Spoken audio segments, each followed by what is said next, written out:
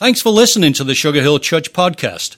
To hear more sermons and to find out more about our church, please visit sugarhillchurch.com. That was powerful, wasn't it? How beautiful. Father, thank you for this morning and thank you for that truth. We look forward to that day, and we pray that you'd help us to live this day in light of the day that we get to see you. Come quickly. It's in Jesus' name we pray. Amen. Amen.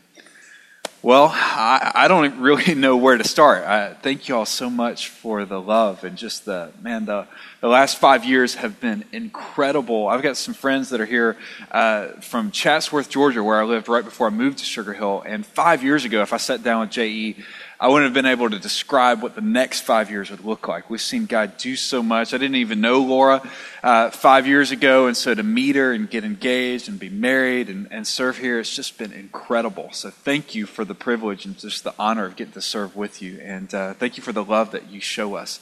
We're so grateful. We really are.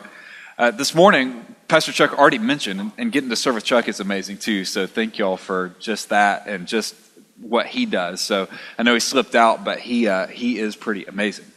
This morning we are starting a new series, and it is this idea of tried and true, and it's the simple idea that every relationship is fragile. Have y'all realized that? That in general, relationships, whether it's with your spouse, whether it's with a neighbor, whether it's with a loved one, with a parent, whoever it may be, relationships really are fragile. And here's, I think, one of the truths this morning is just as Lee sang about soon and very soon, that there's going to be a day that we get to see Jesus face to face, and there's a day that we're going to get to just celebrate him in person.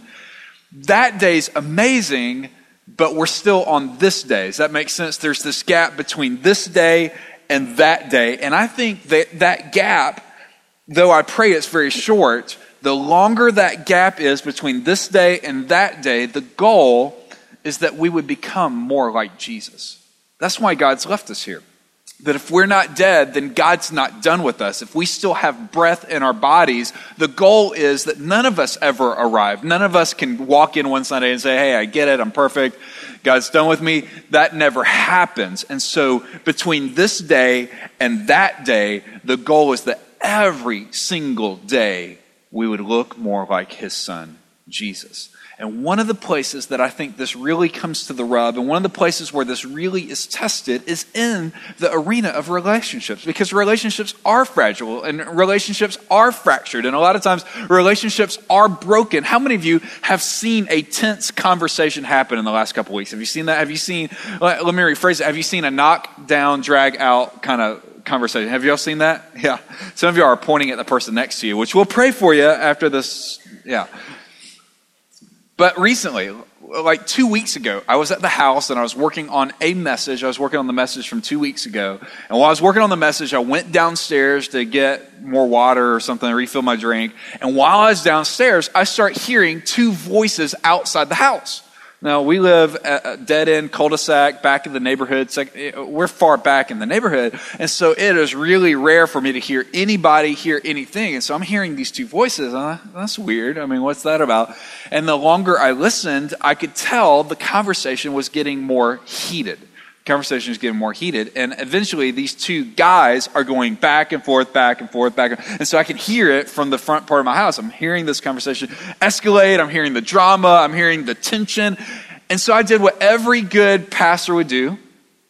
I went and I peeked through the blinds so I could get a... You know you do that too, right? I mean, we like it. We like reality right here, right on my front porch, and so I look out the window, and it's the UPS guy versus the post office guy. Now, I don't know the backstory. I'm sure they're both great people, and I don't know if we've got any UPS or post office people here today.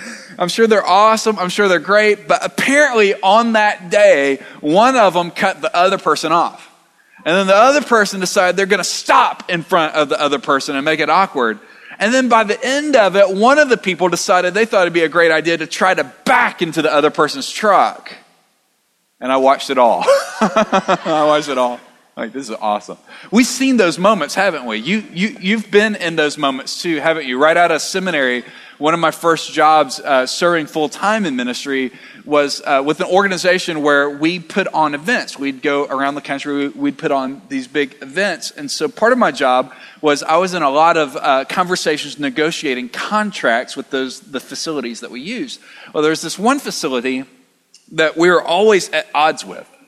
On the front end, when we first forged the relationship, it looked like it was going to be great. It looked like a perfect fit. But the longer that relationship happened, what we found is there was other motives going on. And so it led to friction within that relationship. And so my boss was having a very heated or very tense conversation with the owner of this particular facility. And anytime he'd go to a meeting, he'd come back with one report, and then that facility would do something different. And so finally he said, look, I want a third party in the room. I want somebody in the room. And so my one job was to show up at the meeting and to take notes of everything that they said. I mean, literally, every single word they said. I'm just sitting there and I'm just sort of writing it out. And during one of those conversations, I'm in the room with my boss, who is this great leader guy. And then the other guy's this business guy that's been in business for a lot of years, been very successful. So I felt intimidated. I'm fresh out of Bible, seminary. I'm like, I got my Bible. I don't know, what am I going to do in this meeting? So I'm just taking notes. And the conversation, sure enough, got tense. The conversation got heated very, very quickly. And I'll never forget this. My boss used a word that I've never heard used before. And so in the middle of this conversation, they're going back and forth. It's like this pointing fingers kind of thing, very, very tense. And my boss looks at this other guy and he says, are we going to have a Donnybrook here? And just like you, I just sat there. I was like, what? I'm taking notes. Donnybrook, what's that? Any of y'all ever heard that phrase? Have you heard the phrase Donnybrook? What is a Donnybrook? A Donnybrook is when something's going to blow up and you're basically going separate directions. And so here I am. I'm writing, point 1, point 2, point 2. Donnybrook, what's that? And literally, we've all seen that happen. We have seen conversations blow up. We've seen relationships broken and fractured. And here's what I want to say this morning. Is it doesn't have to be that way. It doesn't have to be that way. Relationships are fragile. Relationships with our parents are fragile. Relationships with our grandkids are fragile. Relationships with our spouses are fragile. But here's what I want to say. Part of between now, this day, and that day is we can grow up and how we deal with relationships. That's the thought behind Tried and True, is that relationships ought to be able to withstand the tough times. Relationships ought to be able to withstand a disagreement, an argument, a party. There ought to be a framework or a foundation in our relationships that is stronger than some remark that we say, stronger than an email that we send. We need something tried and true. And so this morning, I want to take a small verse that I think could have a major impact. If you have your Bibles, I'm going to invite you to follow along. Be finding Ephesians chapter 4 in your Bibles. Ephesians chapter 4. If you don't have a Bible with you, feel free to look. We've printed the verse that's on your handout today. So it's a small verse you're looking at. Some of you were already looking at it. You're like, awesome, we're going to beat the other churches to lunch. Great, right? You saw that. But just because this verse is small doesn't mean it's not powerful. In Ephesians, so this comes from a letter that Paul wrote to a group of churches. So these churches are trying to figure out, what does it look like to grow up? What does it look like to live between this day and that day? What does that look like? And as he's writing to them in chapter 4, he talks about the people in the church. So he talks about pastors, teachers, evangelists. He talks about the people in the church. And then he also talks about the gifts that are in the church. He talks about God's given every single one of us gifts, and that's a whole different message, so I won't go a lot into it today. But God's given every single one of us gifts, that you have a gift. Every single one of us has a gift that God wants to use in the body, in the church. Every single person. You've got a gift. And so as he's writing to these groups of churches, and he's talking about these gifts, and he's talking about these people, he gives us a foundation for dealing with relationships. He gives us a small verse that in some ways seems really simple, that honestly on the front end of today, I told Hector backstage, I don't even know if I need to preach. I mean, it's such a simple verse. It makes complete sense to me. But this small verse, I'm telling you, could revolutionize our relationships. Look at it, Ephesians chapter 4. Let me read some of the verses around it to give you a little bit of background. But here's what he says in verse 11. And he gave the apostles, and he gave the prophets, he gave the evangelists, he gave the shepherds and the teachers. So he's describing people in the church. He's describing offices or positions he's given the church. And listen to what he says in verse 12. He says, the reason why I gave them is to equip the saints for the work of the ministry. Let me pause, because when we use that word saint, sometimes people are like, well, what does that mean? Is that a saint from hundreds of years ago? What is that? And here's what the Bible teaches, is that every single person that has been saved by God, every single person that's put their trust in Jesus and what he did on the cross, you are a new person. Just like we got to see Zoe's baptism. There's nothing magical about that water, but spiritually her old life is over, and now she's got a new start in Christ, and she is a saint. And so every single one of us in this room, if you know Christ personally, you are a saint. Chances are your spouse didn't tell you that this morning. Hey, saint, how you doing? Doesn't happen often, right? But here's what he says. The job of ministers, people like me, Pastor Chuck, Pastor Ryan, others, our job is, verse 12, to equip the saints, which is you, to do the work of the ministry. Why? Because when everybody puts their gifts to work, he says, the body of Christ is built up. That's powerful. We could camp out there, but it doesn't stop there. Listen to what he says in verse 13. He says, until we attain the unity of faith and of the knowledge of the Son of God, to be a mature man, to the measure of the stature of fullness of Christ. Listen to verse 14, so that we may no longer be children. And so he's saying spiritually, he's saying physically, we may grow up. Right? Physically, we may mature. Physically, we may look older on the outside, but it's possible that just because you get older on the outside to not be growing up spiritually. And so he says the goal for every single one of us between this day and that day is that we would grow up into maturity. Listen to verse 14 again. No longer being children that are tossed to and fro by the waves carried about by every wind of doctrine and every cunningness or craftiness and deceitful schemes. He's saying, look, there's time for us to grow up. Well, how do we grow up? How do we do that? Listen to verse 15. Rather, speaking the truth in what? In love. And so in the context between this day and that day, that while we're still alive, God's not done with us. He says we need to grow up. So the truth, this verse is small, but it's powerful. Point number one, if you want to write these down in your little handout there, point number one is we need to learn to speak up. We need to learn to speak up. In the context of relationship, in the context of the church, in the context of us growing between this day and that day, Paul says an essential ingredient of us growing up is learning to speak up. To speak up. The reason why I think that's important is because not everybody speaks up in the same way. I mean, some people run from conflict. Some people run from drama. Some people like to act like it's not there. I fall in that category. Any of y'all with me on that? How many of y'all don't like conflict? Show of hands. Yeah. We don't like conflict. I don't like conflict. I'd rather pretend it's not there. While other people actually are cool with it. How many of y'all are comfortable with conflict? Show of hands. You're not afraid to address on it. Yeah, so in this room, we've got different personalities. We got different ways of thinking, different ways of processing. Well, as Paul's writing, it's so key for all of us to key in on, because here's what happens. When we don't do it the right way, we do blow up those relationships because they are fragile. And so Paul says, speak. In some ways, it reminds me of growing up. Growing up, my room looked like World War III. Do y'all have any of those rooms in your house? My room was World War III. So growing up, I had clutter. There's pointing going on over there. I had clutter everywhere. I mean, it looked like my drawers with all my clothes, like they blew up. It looked like I had jeans hanging from the wall, like they're making a run for it. You know, I mean, it looked like a crime scene, really. I mean, that's. I thought that would be funnier, but it bombed. Awesome. Strike that from the notes. I mean, really, my room looked awful. And so that's the way I lived growing up. I lived with a scattered, blown up looking room. And then sometime in my 20s, I learned the secret of stuffing stuff away. Are y'all familiar with that strategy? Stuffing is where you pick a closet, or in my case, for a lot of my 20s, was pick a room and just stuff everything in there. And y'all have been to people's houses that are stuffers. Maybe they're closet stuffers. Maybe they don't want to admit it. But the way that you know that person is when you go over to their house. You've never been to their house before. And so you're like, hey, can I see your house? Can I take a tour? And so they take you on a tour. And then you're looking in every room. And the way that you know that you've stumbled upon a stuffer is when you go to reach for the door that they haven't opened for you. And you see the panic flash across their face. You know what I'm talking about?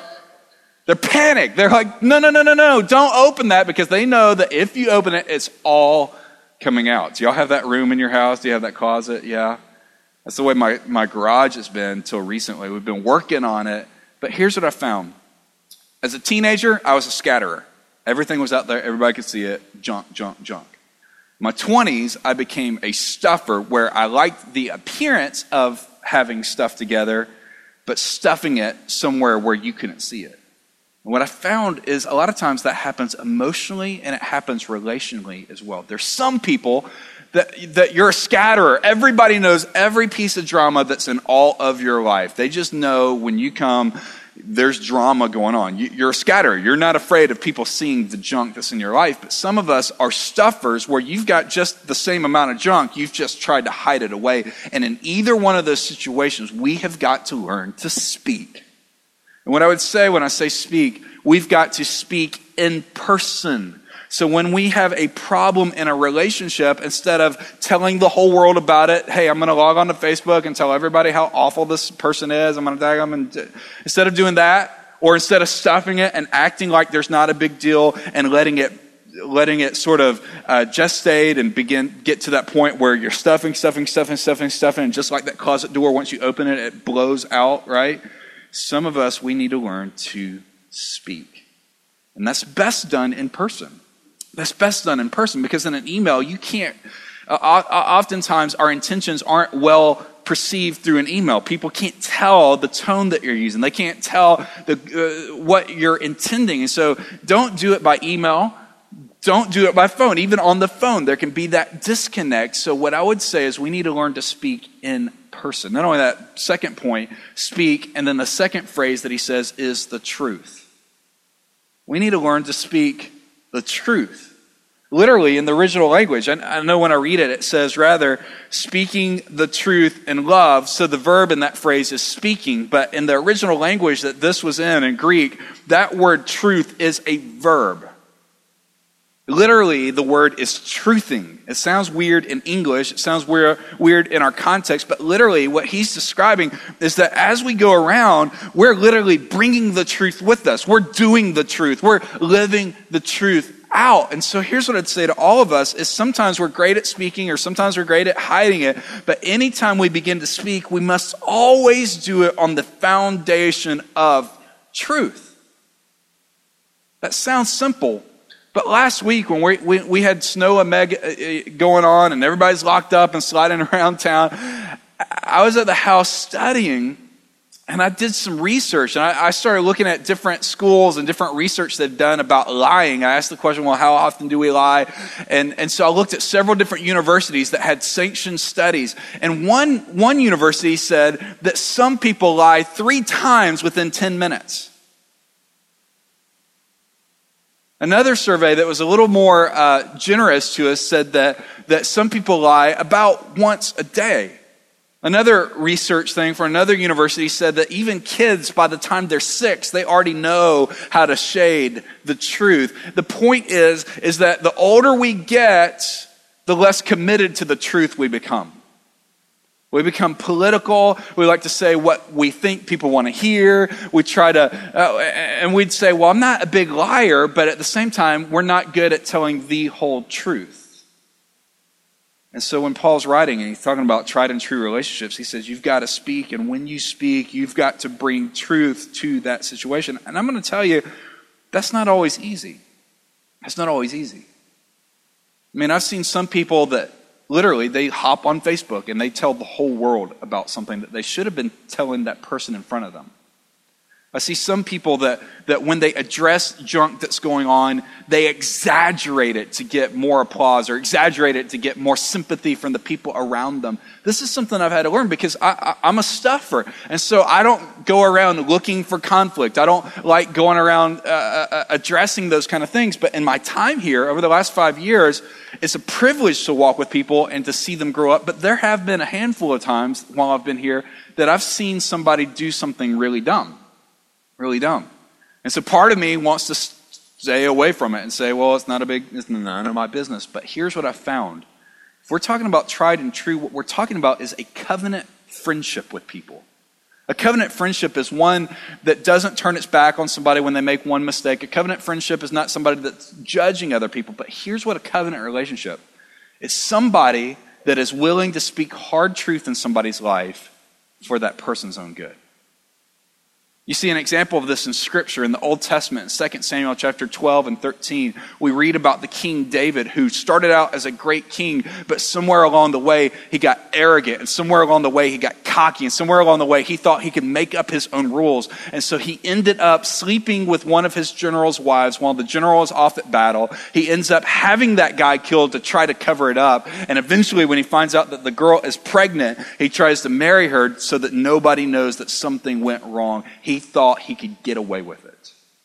And for about a year, he did. For about a year, nobody called him on it. For about a year, he thought, I'm past this moment, until a guy named Nathan shows up.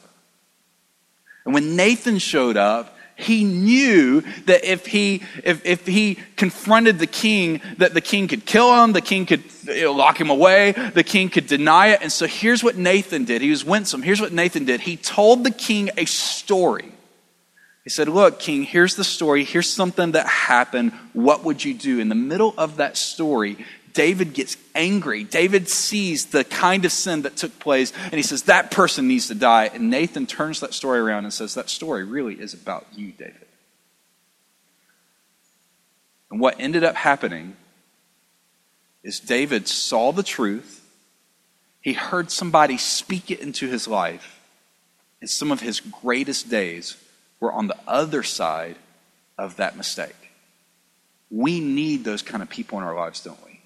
We need somebody that we've given complete access to their life. We need somebody that can speak, and when they can speak truth into our lives. But here's the third element of that. Not only do we speak up, not only do we tell the truth when we do so, but it must all be filtered through love. That's the foundation of why we have these kind of relationships. Relationships are to be built on love, and love is not circumstantial. Love isn't, hey, I'm in middle school, I'm going to pass you a note. Do you love me? Check yes, no, or maybe. It's not that kind of thing. I mean, I'm telling you, we've bought into this idea that relationships are situational, and so I see it all the time. Working with young adults, I see it all the time. They unfriended me on Instagram. It's over. Settle down. They didn't like my posts. So I'm like, what? The foundation must be love. Must be love. Because you can tell the truth. You can speak up when you're telling the truth. But if it's not filtered through love, chances are it's going to be like a landmine that blows up and rips that relationship apart. Because no matter how true it is, if you don't have love when you're dealing with it, it's not going to help.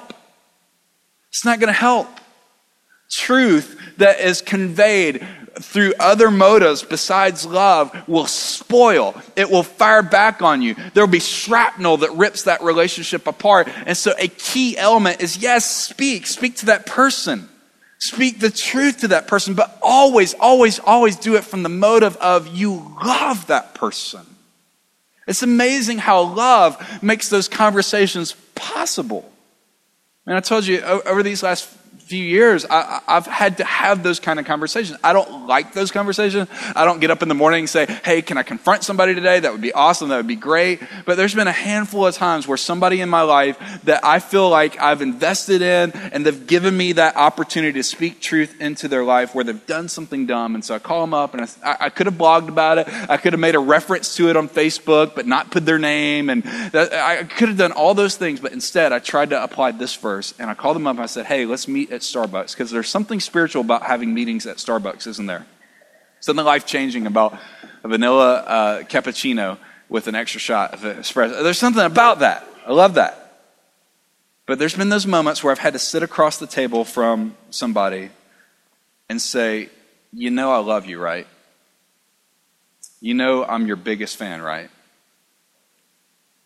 Well, I just wanted to say, I've seen this happen. And it could go a lot of ways. I mean, some of those have been more positive than others, but what I have found every single time is that God's honored in the middle of it. God's honored.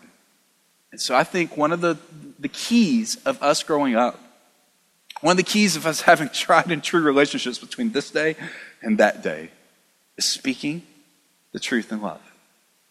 Speaking the truth in love. And I try to live this out. It's not easy. I've got some family members that honestly I have a tense relationship with. I told you about my dad a couple weeks ago. Well, at my dad's funeral, one of our family members showed up that had a strained relationship with my dad probably the last 5 years of his life. And so because of that strained relationship, it bled over into my relationship with that family member. And so literally right after the funeral's over, this family member just goes off on my brother, goes off on me, starts yelling, shouting, doing all this crazy stuff. And so I've had to learn to speak truth and love to that person. If you're taking notes underneath that third point, let me just give you some real practical takeaways. In fact, if you don't want to write them down, I posted them on Facebook this morning. But here's a couple of practical things. What does that look like? Question number one that I have written down is this what Jesus would say? Is this what Jesus would say? Would Jesus say what I'm about to say? The second part of that question is, not only is it what Jesus would say, but is it how he would say it? See, sometimes we feel all justified. Well, it's the truth. I'm going to tell the truth. And sometimes we say it in such a hateful way that I would say, if that's not the way Jesus would say it, we don't need to say it that way. He's the filter. He's the shaper of our lives. Number three, repeat only what you know to be true. I can't tell you how much relationship damage happens when somebody hears a bit of something and they repeat it. And it's like that old game where you whisper something in one ear, and then by the time it gets to the 20th person, it's completely different. I would say, get out of that conversation. Number four, don't interpret situations. We've all done it. We've all done it. We've seen somebody post something and we start filling in the gaps when we don't know the rest of the story. And oftentimes it's crazy.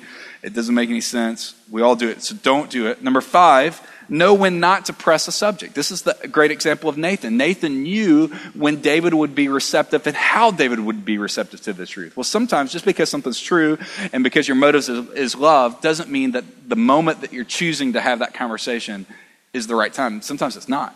Sometimes it's not. Know when to not press. Number six, don't have judgmental conversations.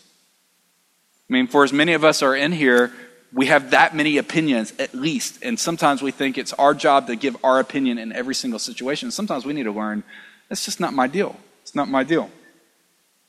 Number seven, use your words to encourage and inspire. For me, I'm a words kind of person. That's sort of my personality. And so somebody can build me up or they can tear me down quickly. And so for somebody like Pastor Chuck, who I have complete respect for them to speak words of encouragement in my life are huge. So we've all seen the negative side of words. Let's be people that use the positive side of it. Number eight, don't say it if you can't say it in front of the person you're talking about. Ouch.